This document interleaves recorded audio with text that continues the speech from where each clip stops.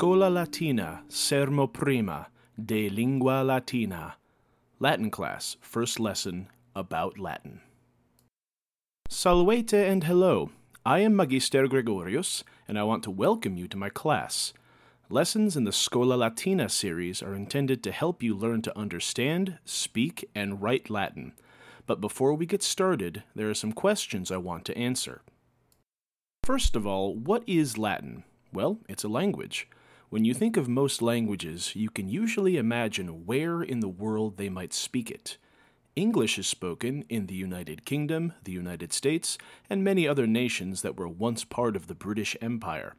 French is spoken in France, Canada, parts of Africa.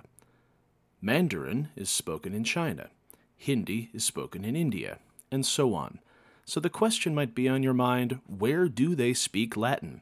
The answer is at once, pretty much nowhere, and actually lots of places. It depends on what you mean. Are you asking, where is Latin the official language, or where are there Latin speakers?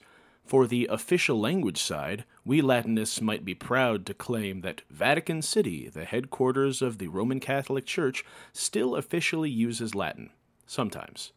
But outside of being official, you can find speakers of Latin all around the world. In practice, most of them are in Europe and the Americas. Speaking of Latin and the Americas, you might have heard terms like Latin America to describe a part of the world, or Latina, Latino, or Latinx to describe people. What do these have to do with Latin? It doesn't mean that they currently speak Latin, though individuals might. It means their culture can be traced back directly to the culture of the Latin-speaking Romans. Usually, this means people from Portuguese-speaking Brazil or the many Spanish-speaking nations of North and South America. Anyway, if almost no country has Latin as an official language anymore, why is it important? First of all languages are important. Tons of languages spoken by small groups of people are in danger of extinction because not enough people thought that they were important enough. Latin is very lucky compared to many of them because it's been a major world language with thousands to millions of speakers for roughly 2,000 years. It's hard to stomp out a legacy that huge entirely. Latin has a special place in the world. It was the language of a tribe of Italians who became the most powerful group in Italy, then the most powerful in all the lands around the Mediterranean Sea. These Romans built an empire that spread onto the continents of Europe, Africa, and Asia. Even after the political power of the Roman Empire broke apart, Latin was recognized as the language of priests, monks, scholars, and kings through the Middle Ages. Though the Romans started as pagans who believed in many gods, they adopted the Christian religion and helped raise it to its current place in the world. The legacy of Latin is bound to the legacy of the Church. And in many places where Latin is no longer spoken, it still forms the foundation of the languages used today. Some languages have evolved out of Latin, like Italian, Spanish, Portuguese, and French. Some have borrowed many Latin words, like German, Russian, and English. Indeed, more than half of the words in the English language have roots in Latin. Some languages have no connection to Latin at all. I say this mostly for the benefit of the large number of people I've encountered who seem unaware of it. There are many languages older than Latin, and many that have been spoken so far away from the Roman Empire that little or no information could get from one to the other. I think it's important to share with you a very brief summary of Roman history at this point.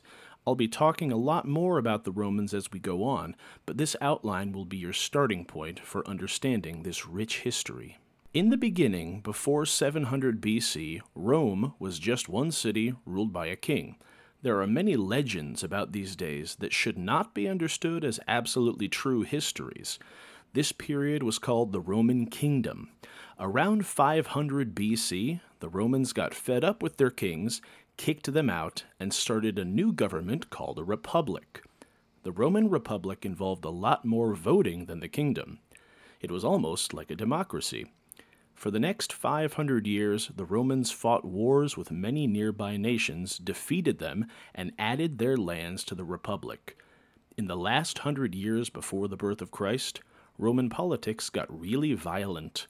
This was the time when Julius Caesar, whom you probably know by his English pronunciation Julius Caesar, probably history's most famous Roman, lived and died.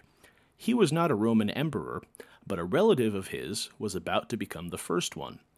The events after Caesar's death led to the end of the Republic and the beginning of the Roman Empire around 30 BC.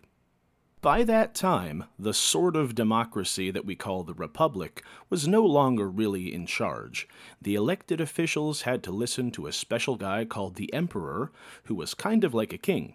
The empire ruled over the southern half of Europe, the land that we call England today, the northern coast of Africa including Egypt, and part of Western Asia, including the modern countries of Turkey and Syria, as well as the biblical Holy Land. But after another 500 years of many, but not quite all, bad emperors, pandemics, money problems, religious upheaval, wars against other nations, and wars against other Romans, the Roman Empire was too broken to go on. By AD 480, the western half had broken into smaller kingdoms ruled by people groups out of Germany, like the Goths, Franks, and Vandals. The eastern half was okay for a while. We usually call that the Byzantine Empire, but for a long time they still called themselves Romans, even though they weren't in charge of Rome itself and didn't really speak Latin anymore. The Byzantine Empire lasted almost 1,000 years after the fall of the West, but it spent most of that time shrinking rather than growing. It was down to just the city of Constantinople when it was taken over by the Turks in the 1400s.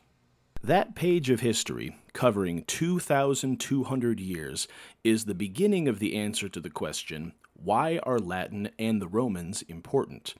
The culture and language of the Romans touched the history of a large percentage of the world's people. It left many lasting impacts. So why should you learn Latin? People have many motivations to do so. Maybe it helps your English. I think it's helped mine. Perhaps it teaches you the sort of logic necessary for computer programming. It's possible that you really love history, and being able to understand Latin gets you closer to touching the minds of another time. Or I don't know, maybe you just like it. Our world might not always work this way yet, but I believe knowledge should be learned for its own sake. A world in which people only bought books they thought could make them a profit would be kind of sad, I think. Latin is a language with a long history. This can make it challenging at times. If you don't know where to look, it can be hard to find words for a lot of things that you might want to talk about that didn't exist 2,000 years ago. Many features of the language used to be common a long time ago, but have dropped out of most modern languages, and it can be hard to find lots of sources of spoken Latin to help you practice. These are some of the problems I hope my lessons will solve for you. As I've said, Latin was spoken in many places over a span of thousands of years. As a result, there are many different variations of Latin.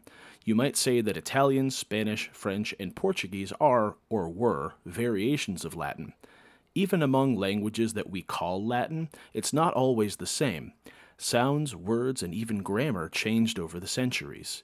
For the purpose of these lessons, I will use the version of the language that we call Classical Latin, plus more recent words invented from more recent concepts. If you've ever heard, say, a priest speaking Latin, he might have used a system we call ecclesiastical Latin, otherwise known as Church Latin.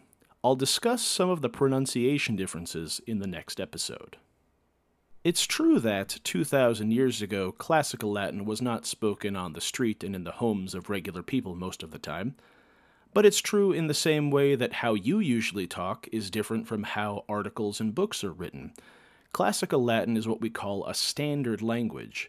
Standard languages are the versions of language officially approved by whoever is in charge of judging how other people talk. Whenever someone warns you not to say ain't or end a sentence with a preposition, they're trying to enforce standard English, even if they understood what you meant.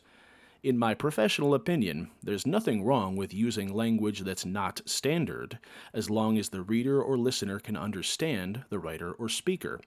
So when I teach you the fiddly little bits of Latin grammar, know that my only motive is to help you understand the puzzle-like structures of some advanced Latin writings.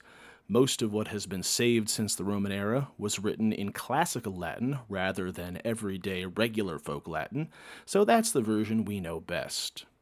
Hopefully, if you've stuck with me so far, you think Latin is a language worth studying. Great! So, how does someone learn a language anyway? You can think about this question either as, what do you need to know, or what do you need to do? Let's tackle the second one first. To learn most languages, you need to practice their 4 components: listening, speaking, reading, and writing. Many traditional Latin programs have an unfortunate tendency to give listening, speaking, and sometimes writing the short end of the stick. The format of this class as a podcast has an effect on the focus that each of those 4 receive. In my lessons, you will have many chances to listen, obviously. I can't make you speak Latin, but I will strongly encourage you to repeat with me when I say something in Latin if you are able to as you listen. I also strongly urge you to view the blog posts that accompany each new episode, where you'll be able to read the example sentences. I know that lots of people listen to podcasts while they're doing other things, though, so it won't be totally necessary, just helpful to you. Writing might be the biggest challenge. If this podcast can build up an active community in the future, there may be opportunities to interact with writings from listeners. If you practice listening, speaking, reading, and writing, the 4 core skills of language learning, you will become skilled in the language as a whole. But in order to do those 4 things, there are 3 domains of language knowledge that you need to acquire: vocabulary, morphology, and syntax. You probably already know what I mean by vocabulary. That's the words in the language. Morphology is the way words change their spelling and pronunciation to show some difference in how they're being used. Simple English examples include adding s to make a noun plural, or adding ed to make a verb past tense. I'll be upfront with you, Latin morphology is one of its most challenging parts. You may get sick of all the different endings. I promise they'll get easier as we go along. Then there's syntax, which is the way words fit together to make sentences. You could possibly group morphology and syntax together to make a category called grammar, if you were so inclined. Vocabulary, morphology, and syntax interact with each other in any language, and the interactions are unique to each language. In Latin, different vocabulary words can require different morphology. Maybe you know all the endings for the noun luna, moon, but you don't know any of the endings for sol, sun. For this reason, the morphology rules you know may limit the range of vocab words that you can really use. Syntax tells you when you can use certain forms from your morphology. Endings tell you what a noun's job is in a sentence. Sol and luna are subjects, but solen and lunang are direct objects. And different kinds of sentences require different kinds of verb forms. The intersection of vocabulary and syntax can take the shape of idioms, or the special and often unexpected ways in which words interact with each other in a sentence. For instance, to ask how someone is doing, we can't just literally translate each word by itself. We have to know the idiom. In Latin, you literally ask how people have themselves, not how they're doing. Which reminds me, when I'm teaching in a classroom, I never let my students leave the first day of class without learning at least the basic greetings in Latin. So, say after me as I repeat each word or phrase, then its English translation 3 times.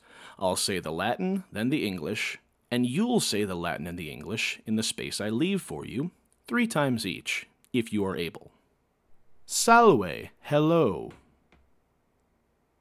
Salve, hello. Salve, hello.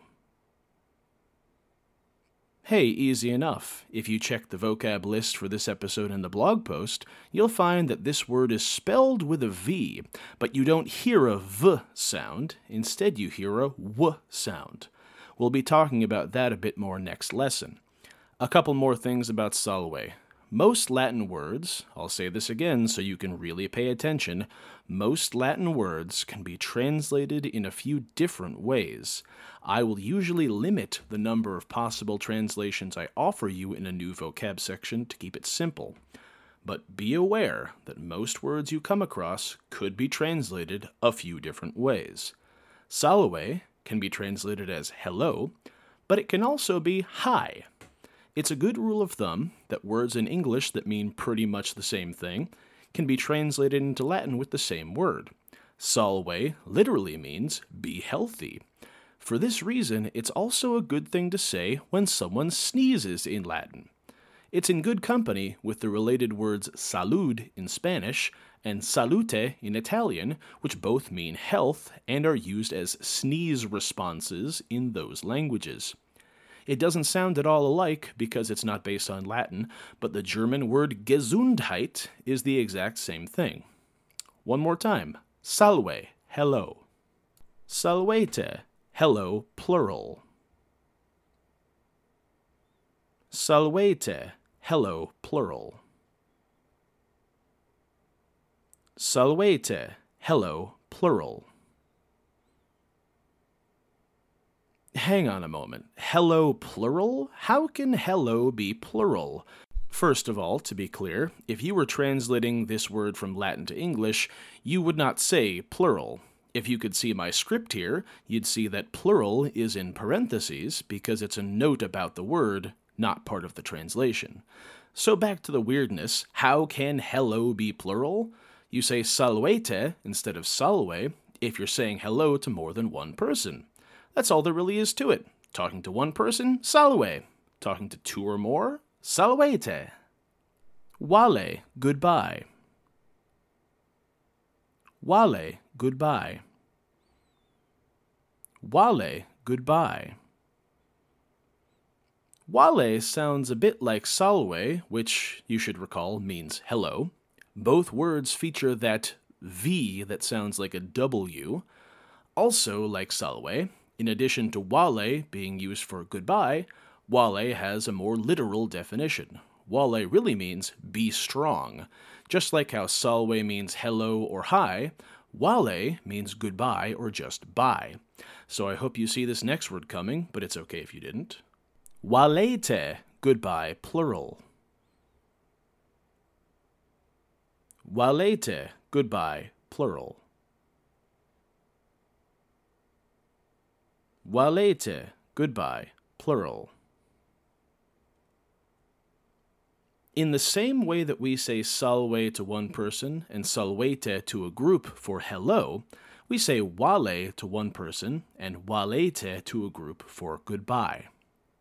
Quomodo te habes? How are you doing? Quomodo te habes? How are you doing? Quomodo te habes? How are you doing? Hey, I actually mentioned this one before we started vocabulary. Like I said then, the literal meaning of quomodo te habes is how do you have yourself? Quomodo means how, te is you or yourself, and habes is you have. If you were to translate each word directly in the order in which you found them in Latin, you'd have the nonsense sentence, how yourself you have? Obviously, this is not good English. I could explain everything you could ask about how we get from how yourself you have to how do you have yourself, but I don't think that's a good use of the time we have left in this lesson. This is really part of the art of translation, and that art is something that will develop over many lessons. Anyway, since quomodo te habes, how are you doing, is a question, it needs answers, right? I offer you 5. Optime, really great.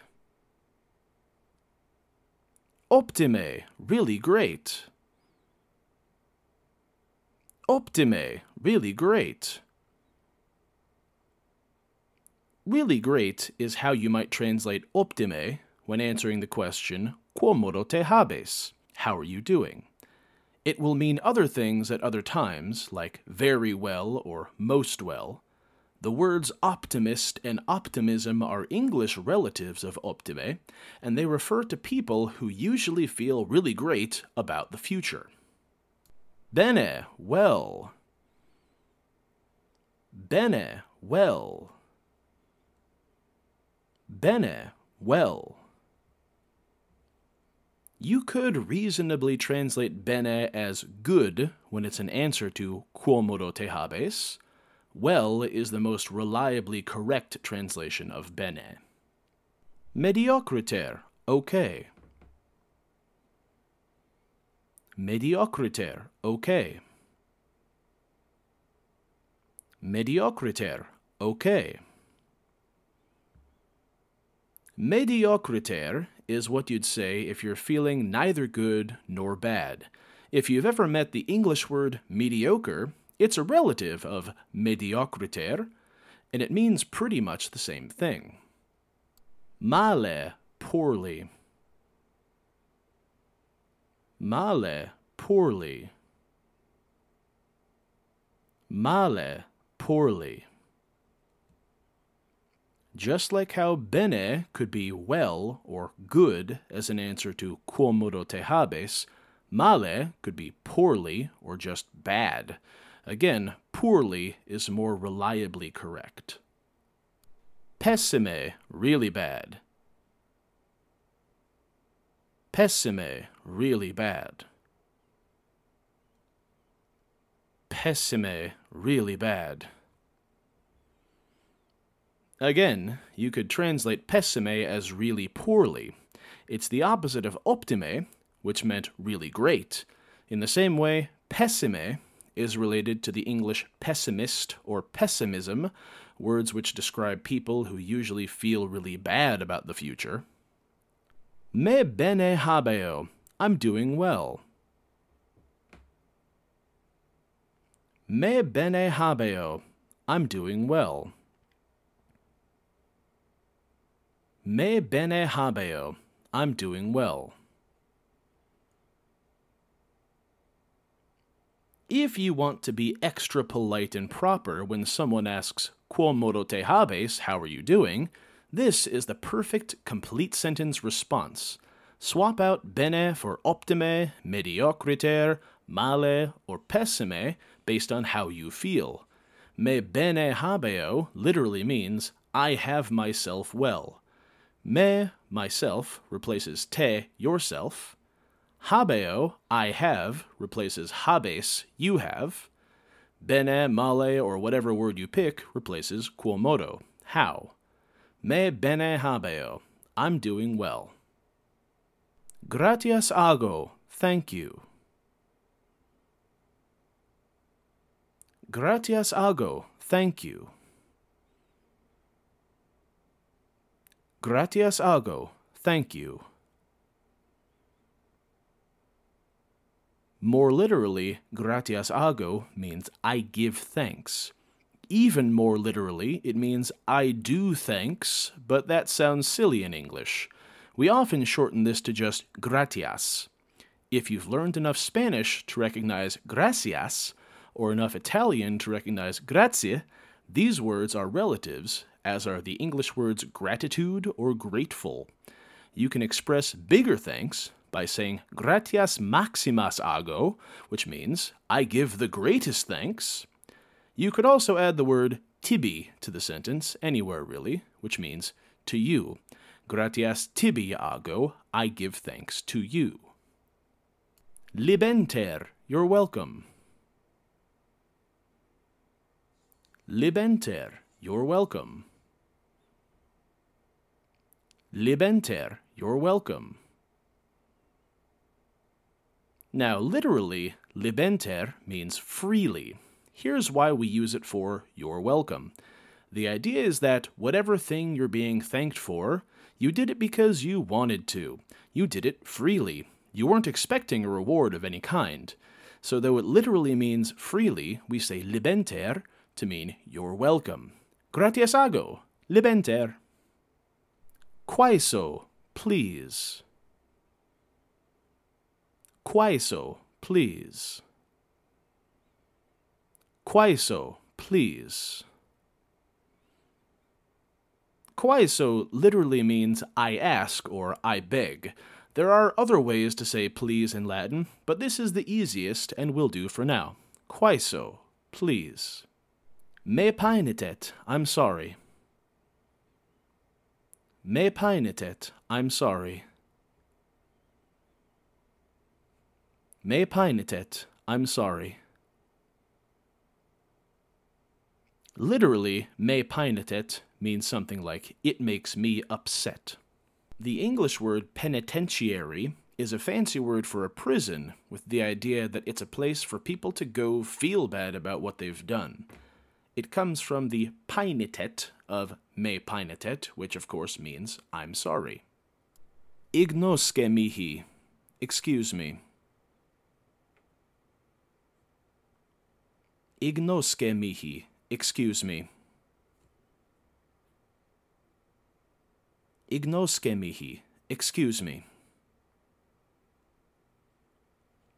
If you think ignosce sounds a little like ignore or ignorant, you're on the right track.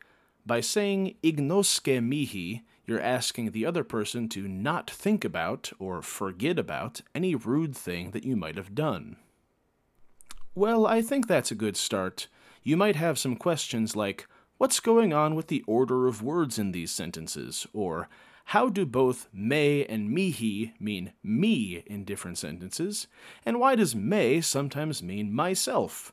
These mysteries will be addressed in future lessons, but there's a lot of groundwork to lay first. To practice your vocabulary, please check out the link to the Quizlet flashcard set on the blog post at ahenobarbus.net. That's ahenobarbus.net. I hope you'll come back next time to continue your Latin language journey with Abecedarium, the Latin alphabet. Valete!